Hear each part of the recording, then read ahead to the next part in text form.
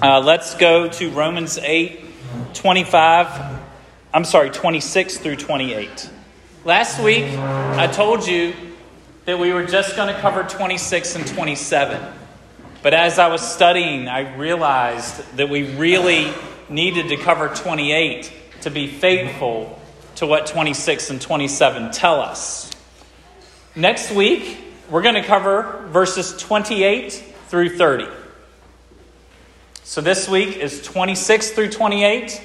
Next week is 28 through 30. So in Romans 8 so far, we've been learning about the Holy Spirit and how He brings the grace and the presence of God and the power of God to us. We've been learning about how we can know that we're saved. We don't have to come to Jesus and wonder if we're going to be with Him forever or not. Salvation isn't a maybe. It's a, you are mine. That's what God says. It's not a, if you're good enough. Because we already know we're not good enough, but Christ is good enough. So it can be a sure thing, not because of our performance, but because of Christ's performance on the cross and throughout His entire life. His perfection, His merit, all that He has achieved, all that He has earned. We've learned in the last couple weeks that our life as a Christian is a life of suffering, and that has to happen as a preparation for glory. That has to happen if we are going to be with God forever and receive all that He has to give us. And last week we learned that it's not just God's goal to get us into heaven.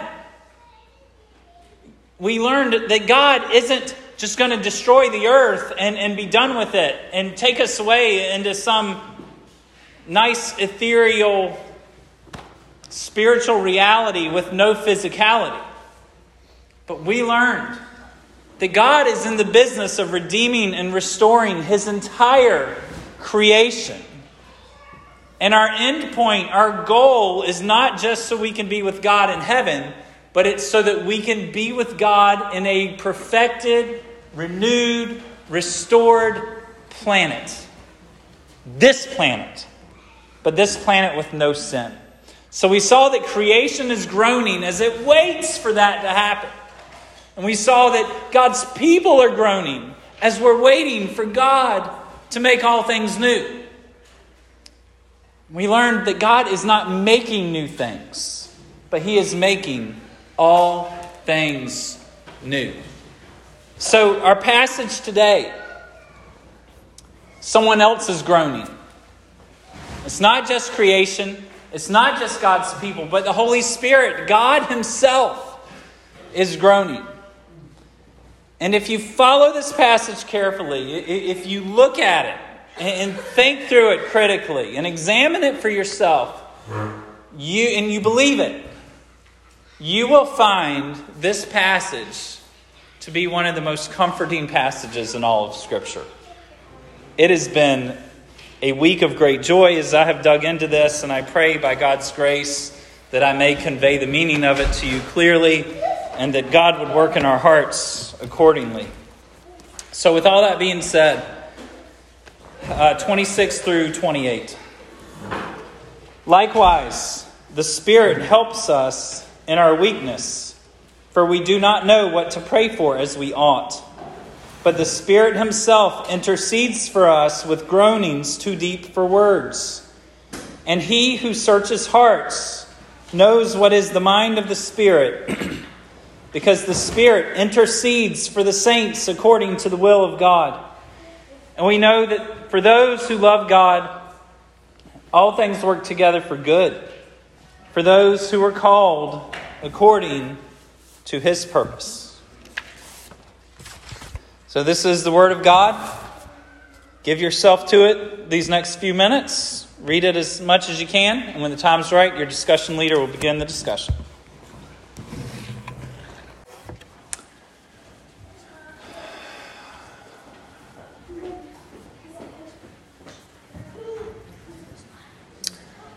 So our passage today has to do with how we live our life in this already and not yet period of time that we're in. What do I mean by already and not yet? I mean that Christ has already saved us, but we're not completely saved yet. Christ has already saved us, but we are not completely saved yet. Salvation was accomplished by Jesus on the cross. He died, He rose again, He died for the sin of man, He rose again, defeating sin in the grave, defeating the devil. And we have called on Him in faith, and He has saved us. And that's said and done. But in the New Testament, Paul says, and others say clearly, that we are saved. And then in other places he says we are being saved, as it is a progressive thing. And he also talks about us being saved in the future tense. We will be saved. And so this giant chunk of Romans 8 that we're spending a lot of time in has to do with that already not yet part of our salvation. That part where we're saved, but we're not completely set free from all the sin. But we're saved in the sense that God is no longer angry with us. He's given us His Spirit, and that shows us that we are children of God, that we belong to God, and we're crying out, Abba, Father. And as verse 25 said, that we learned last week, we are waiting patiently. So this verse is about the waiting. These verses are about the waiting. Our passage has to do with how we live our life or how we suffer. We saw that in 17 and 18. How we suffer as we look forward to the glory that is to come. So in verses 20 through 22, we saw that creation, all of creation, is suffering and groaning and waiting for that final day when all things are made right. Verses 23 through 25, we saw that we are suffering, we are groaning, we are waiting patiently, and that we can wait patiently with rock solid hope. Amen. Rock solid hope. Our hope is built on a firm foundation. And in our passage today, while we are waiting patiently, God is praying for us that we'll get there. Amen. Isn't that cool? You know, we get a lot of things wrong, right? Yes, my life story, yours too. But here, God is doing for us what we ought to be doing that we are not doing ourselves. How kind and incredible of a Savior do we have? Amen.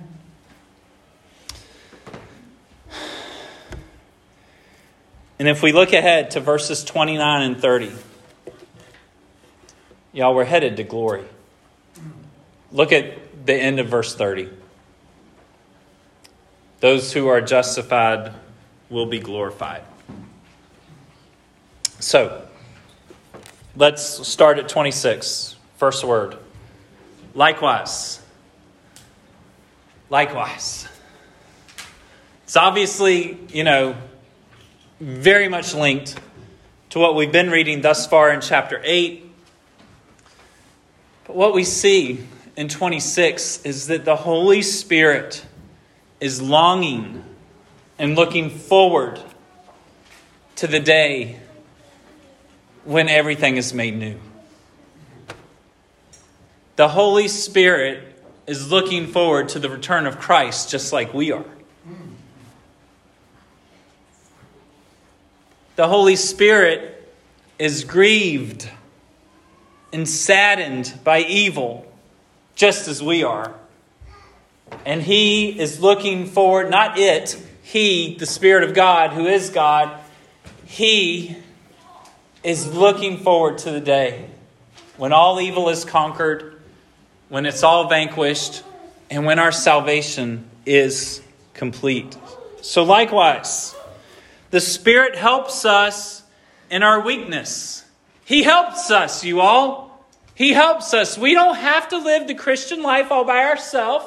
We don't have to figure it out all by ourselves. When we have a hard time praying, it doesn't mean we're up the creek, because God comes in and He fills the gaps. The Spirit helps us in our weakness. And you all know at my house, our weakness, our limitations, our just the brokenness of the world has just been thrust upon my home, my family, in a very unique way in the last 3 or 4 weeks. And I'm not the only one. All of us in here got our stuff. We all have our seasons. Some seasons are a lot worse than other seasons. This word for help is only found one other time in the New Testament. Do y'all remember the story of Mary and Martha? And Jesus comes to visit. Martha was distracted with much serving. She goes up to Jesus and she says, you know, they got a lot of people over. There's a lot of work to do in the kitchen. You know, they're entertaining and all that stuff, right? Martha goes up to Jesus and she says, Lord, don't you care? My sister has left me to serve alone. Tell her to help me. Jesus, tell my sister Mary to help me. I can't do it all. And I say to you today, the help of God is required. He does not expect His people to do it all. He knows our weakness and our limitations far better than we do. He loves us anyway, doesn't He? Amen. And He comes. And He does for us what we cannot and what we do not do for ourselves. This helping, the Holy Spirit helping, it has to do with joining someone in their work. It has to do with uniting with another to fulfill their calling. There is a task involved. And when Martha spoke to Jesus about Mary, Martha was saying, my sister needs to help me with all the chores. Well, here, the Holy Spirit helps us live the life that God has called us to live. Now, Jesus told us the Holy Spirit would come help us. Just the day before Jesus died on the cross, He says this. He says, I'm going to ask God the Father, and He will give you another helper to be with you forever. This is a promise. It's John 14:16. Jesus says, I'm going to ask God the Father to give you a helper. He's going to be with you forever. He is the Spirit of truth, whom the world cannot receive because it neither sees Him nor knows Him. And Jesus goes on to say, you know Him. You know the Holy Spirit. He was telling His disciples the night before He died that you already know the Holy Spirit. He dwells with you and He's going to be in you. So at that time, that day before Jesus died, Jesus said the Holy Spirit is already with you, but in the future He's going to be in you. It is a basic doctrine of the Christian faith that if you have believed in Christ, then the Spirit of God lives inside of you. Okay, if you have Jesus, you've got the Holy Spirit. I want everyone to know that. If you don't have Jesus, you know, the Holy Spirit might be interacting with you, but He's not in you. He does not live inside of you. So here, the Holy Spirit helps us in our weakness while we wait. These weaknesses have to do with our struggles in a broken world. This word for weakness is used oftentimes in the Bible to refer to sicknesses and illnesses. It also has to do with temptations, generally speaking. But if you look at the rest of verse 26, Paul has a very specific weakness in mind. Paul the Apostle doesn't pray the way he should. All right? I'm with him. You with him? Second part of 26. We do not know what to pray for as we ought. Okay. Guilty. Yeah, I work really hard to pray. I carve out time for it. I want y'all to do the same. Just like you plan time to make dinner, just like you plan time to watch your favorite show, just like you plan time to give your kids a bath and all those important things. Do you plan to pray? Prayer has to be at the forefront of our lives. It must be one of the greatest priorities for us as Christians.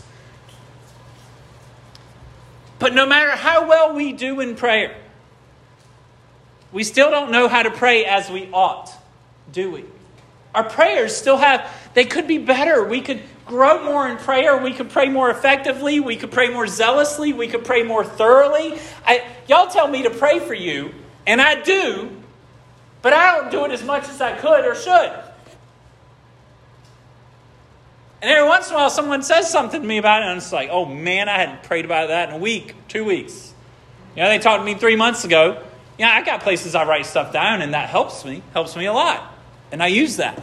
But I don't pray as I ought.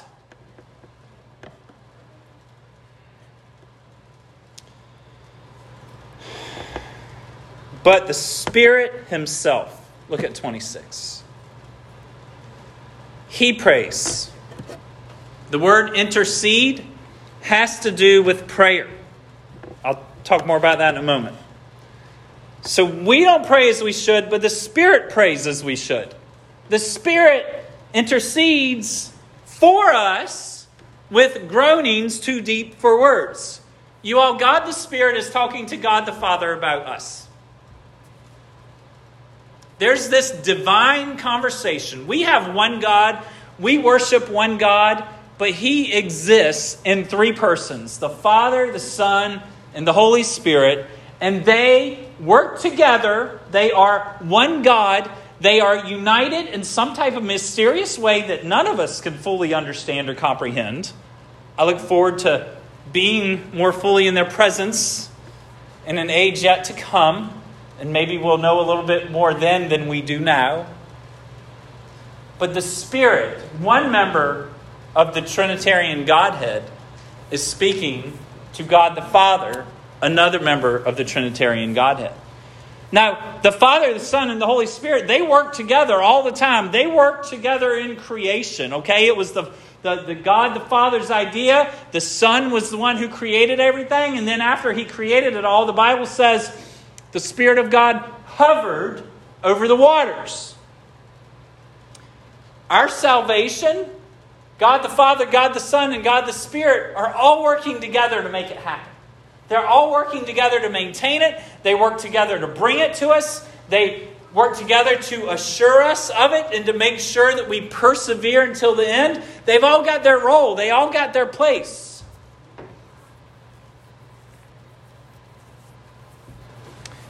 And here, God is talking to God about us.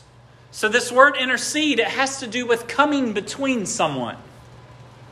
Hey, I've taught quite a bit on interposition over the last couple years. If there's a bully and a victim, someone comes between the two of them. They interpose, they get between them, and they stop something from happening, right?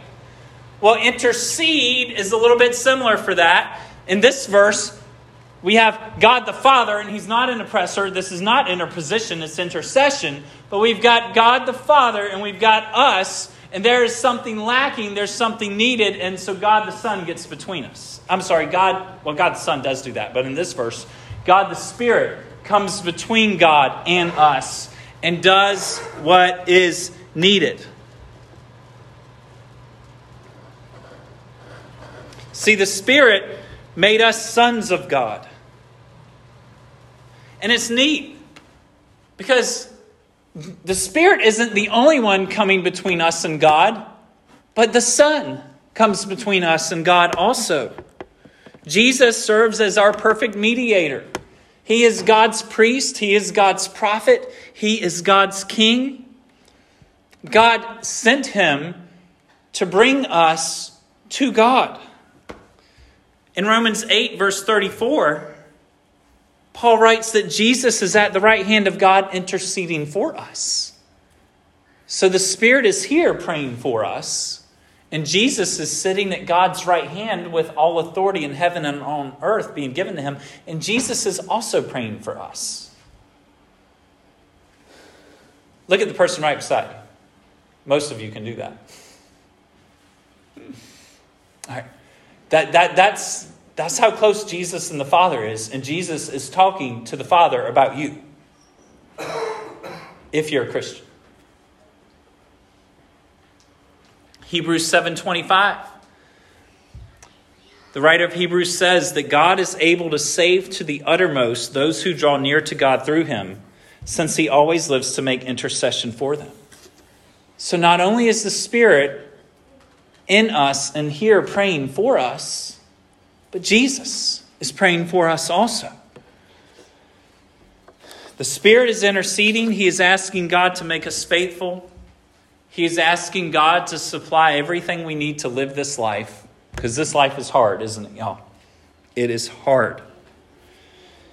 And he's praying with groanings. He intercedes for us with groanings. All right? This word, I've been trying to figure out what groanings mean. I did look into it. Some people think that it has to do with praying in tongues. I don't see it. There is some similarity in language between this passage and 1 Corinthians 14, where it talks a lot about praying in tongues and unknown language, where some of God's people have this gift, some of them don't, but we can talk to God in that language. It is a very, for the most part, a very personal thing. But the main reason I don't think that's what Paul has in mind here is because everything in Romans 8 has to do with all of God's people. But not all of God's people have the gift of praying in tongues or any particular gift. Okay, we all have a number of gifts, and they're all distributed as God would see fit, but we're not all given the same gift. But here in Romans 8, we all have the gift of the Spirit. And all these things in Romans 8 are true of all Christians.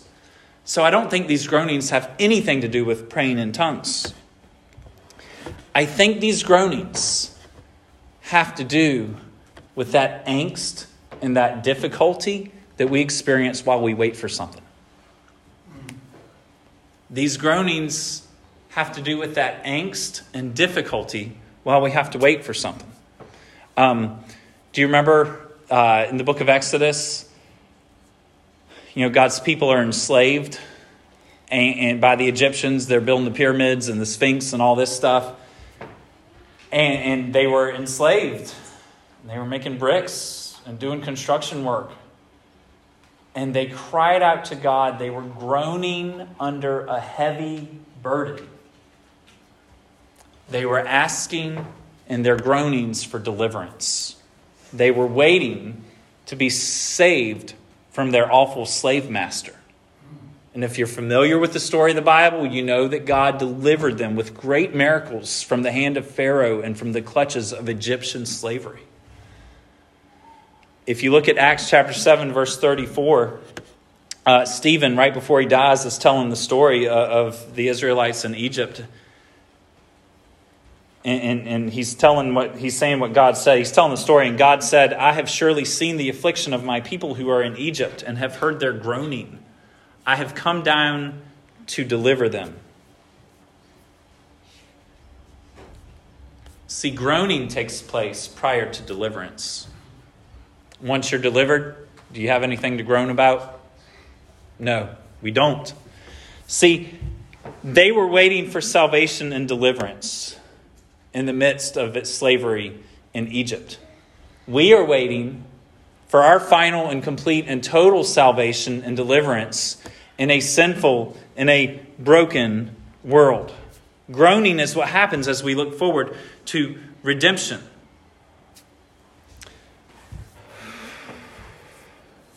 See, the creation groans, looking forward to the return of Christ and the restoration of all creation. And we share in this groaning, looking for the same thing. And the Spirit shares in this groaning. He is looking forward to everything being made right. We get to verse 27, and we see a little bit more about the Spirit's ministry of prayer for us. He who searches hearts knows what is the mind of the Spirit, because the Spirit intercedes for the saints according to the will of God. You all, this means that God is searching our hearts. And He knows what the Spirit of God is thinking about. Because the Spirit of God is talking to God about us. There's some things about this verse. It just seems kind of like an odd thing to say. I'm wondering if I'm missing something. The commentaries I read, a couple sermons I listened to on this by guys 10 times smarter than me. There's just something about this verse that I think we're missing. What I know that we can count on is that God is the one who searches the hearts of men. And I know, because it says it, that God knows what is on the mind of the Spirit, because the Spirit is talking to God. And He's talking to God about who? Us. So we also see in this verse that the Spirit is always praying God's will. Sometimes we don't know what to pray for. Here's how you figure out what to pray for. You say, what does God want to do with this? And then you just pray that. And if you know your Bibles really well, it helps you to know what God wants to do. It helps you to know His will. What is His will? It is just His desire. It's just what He wants. How many of y'all like to have a good night's sleep? Amen. That's your desire? That's your will? And sometimes you get it, sometimes you don't, right? So in that example just comes from a conversation I had with one of you moments ago. But God's will has to do with His desire. And so the Spirit of God is asking the Father to do what the Father has already said He wants to do. The Spirit of God is talking to God about the plan of God. So they just talk about what God wants to do and how to get it done all the time. It's amazing. See, God and His Spirit are always on the same page. Married people, are you always on the same page with your spouse? No! You're not. You're two people and God has made you one. Well, in the Godhead, we have three persons and He is one. He is always on the same page. He is always on the same page. And the Spirit is interceding for the saints. Who are the saints? It's not just the old dead people who did incredible things for God, but it's all of God's people. The word saint has to do with one who is holy. And all throughout the Bible, all throughout the New Testament, God's people are called saints because we have the righteousness of Jesus. We don't have our own righteousness, but we have Christ's righteousness, and therefore we are holy. See, God is talking to God about us and God's plan for us. You all, we can be sure that we will make it until the end because God is talking to God about it, for this is the will of God. I believe a primary component of the will of God in the context of Romans 8 has to do with us making it to the end. We see reference made to our resurrection and glorification, which is one and the same. We see reference made to that at least 5 times, from verse 11 to verse 30. God is talking to God about us and God's plan for us, and we can be assured that we will be faithful until the end because God is talking to God about us making it until the end. Matthew Henry says, the Spirit makes intercession to God, and therefore the enemy cannot prevail. You hear that? The Spirit prays for us, and because of that, the enemy cannot prevail over you. There's an incredible note of victory in that. Philippians chapter 1, verse 6, Paul says this. He says, I am sure of this. He who began a good work in you will bring it to completion at the day of Christ Jesus. What is the will of God for you? He's going to bring you home to glory. All those who truly belong to Him will make it to Him. Now, there are some who come and they look like they're with us, but then they leave and it proves they're really not with us. Read 1 John 2:19 if you want to go into that a bit deeper. It is a real thing. There's a lot of people that look like Christians for a little bit of time, but they aren't. They don't remain faithful. There's a lot of people, they get dunked. They go down in the water. They come back. They join the church. Sometimes they even go to seminary for a year or two. But they don't belong to God. Philippians 1, Paul says, I am sure of this. He who began a good work in you will bring it to completion at the day of Christ Jesus. This has to do with the perseverance of God's people, the perseverance of the saints. That's a term I've brought to you a little bit recently, and we're going to be talking about that a lot in the weeks ahead. What is the perseverance of the saints? It is the will of God that all those who truly know God will be faithful to the end. Perseverance of the saints is the doctrine from the Bible that says all that belong to God, they're going to get all the way there to the end. There might be speed bumps. Sometimes you'll go 3 steps forward and 2 steps back. But God's people don't go 3 steps forward and 10 steps back and 2 steps forward and 5 steps back. Those folks don't belong to the Lord. Look at verses 28 through 30 of Romans 8. We know, here, this is the will of God. Verse 28, we know that for those who love God, all things work together for good, for those who are called according to His purpose. For those whom He foreknew, He also predestined to be conformed to the image of His Son, in order that He might be the firstborn among many brothers. And those whom He predestined, He also called, and those whom He called, He also justified. And those whom He justified, He also glorified.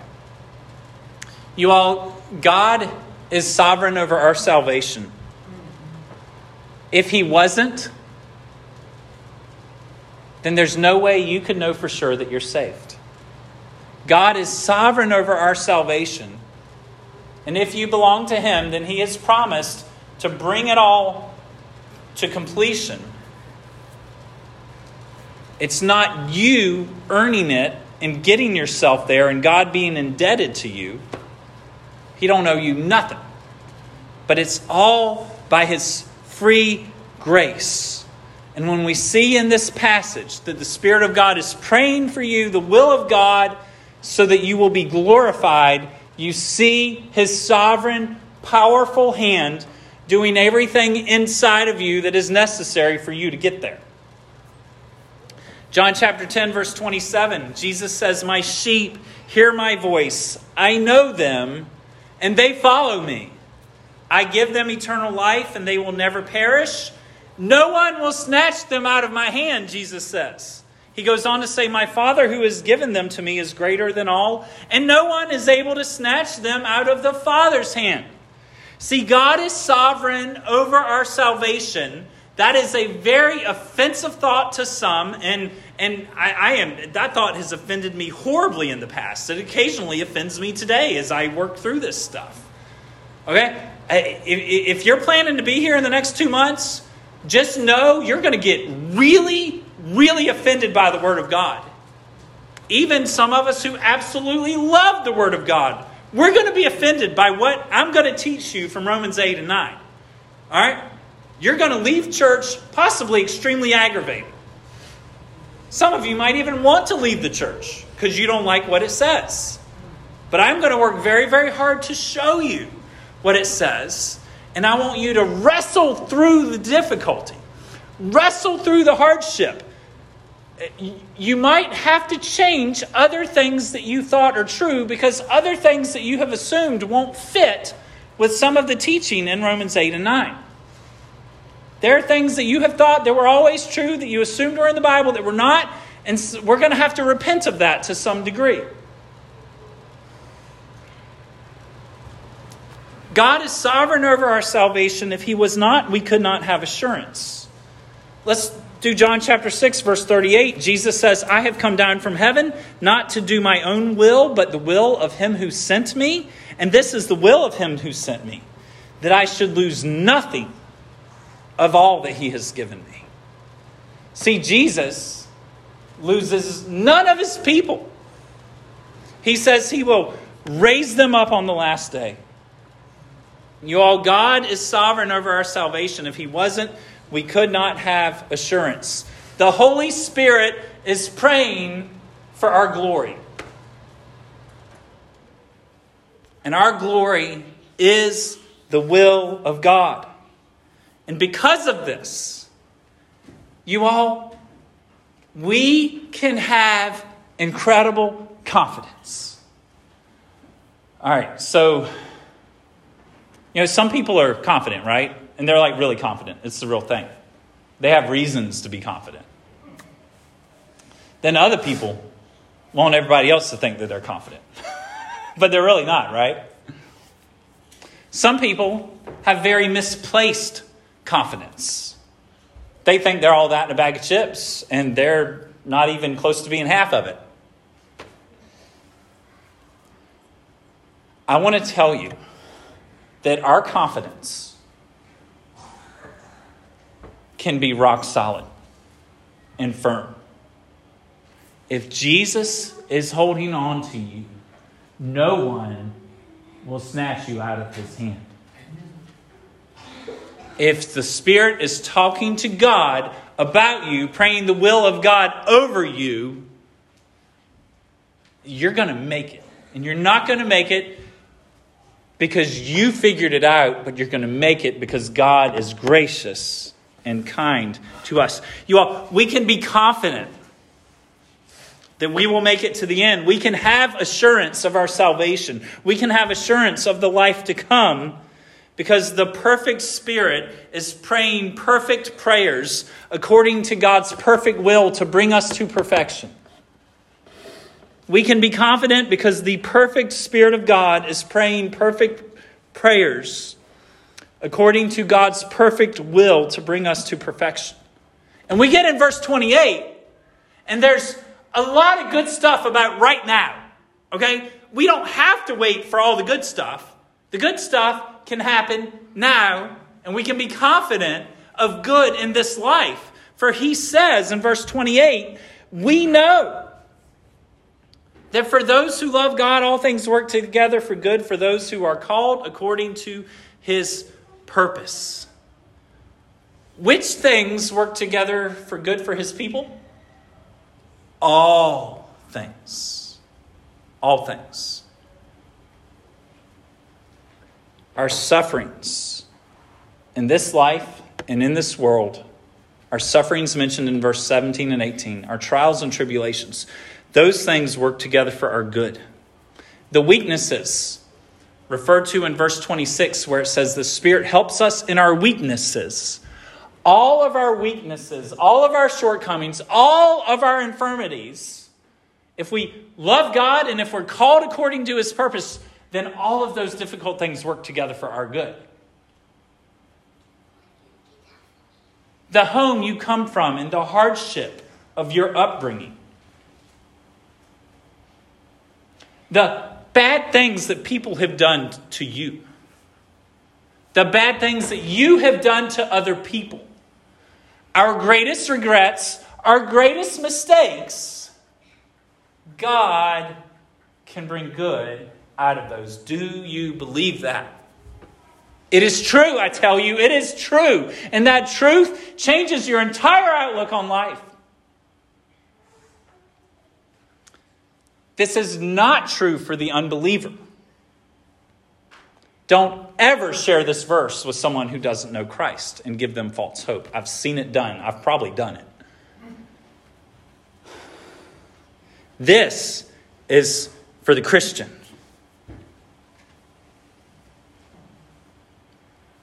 This rock-solid hope is only for those who belong to Christ. Now look, it says, this is true for those who love God and those who are called according to his purpose. I want to tell you, you can't love God without being called by God. And if you have been called by God, you will love him.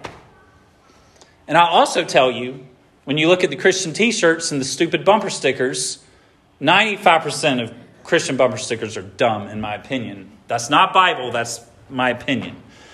I want to be very clear about that. But when you see the bumper sticker, when you see the t-shirt, it says, all things work together for good to those who love God. And then they leave out the called according to his purpose part. We don't get to give people one slice of the pizza. We need to give them the whole thing and say, look at all of it, because it's all important. You got to look at the whole thing. So what does it mean to love God? We're going to get into that soon in the weeks ahead. What does it mean to be called according to God's purpose? We will get into that in the weeks ahead. What is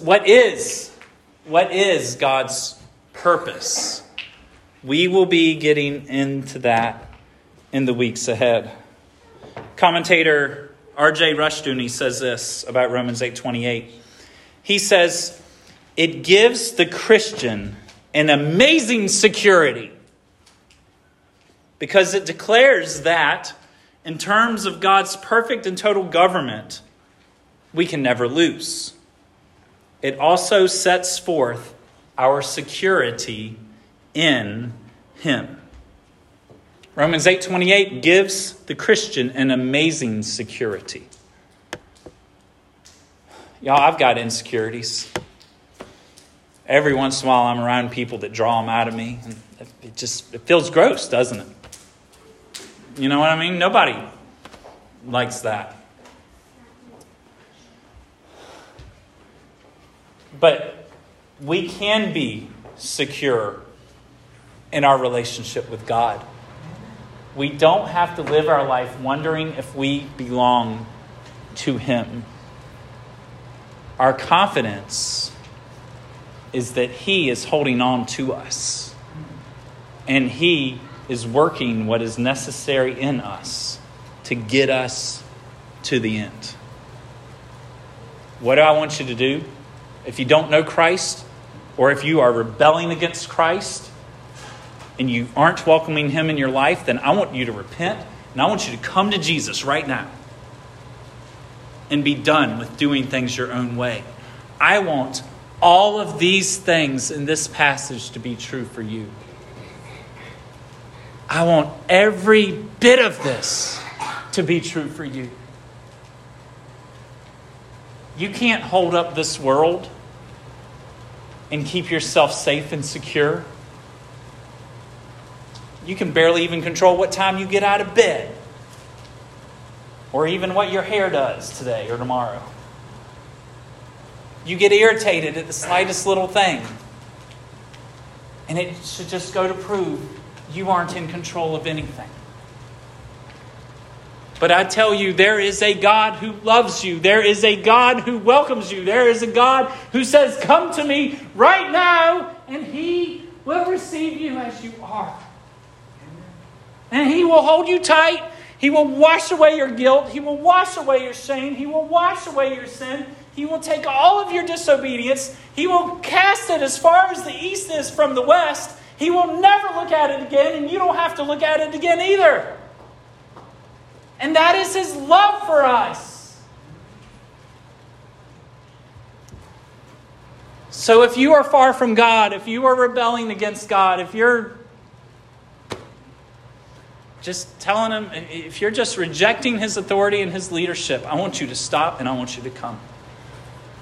If you're here today and you are walking with God and going with him, following his leadership, if you've accepted his authority in your life, then I want you to rest secure and comfortable and confident in His loving embrace. I want you to know that He is working within Himself to get you to the end.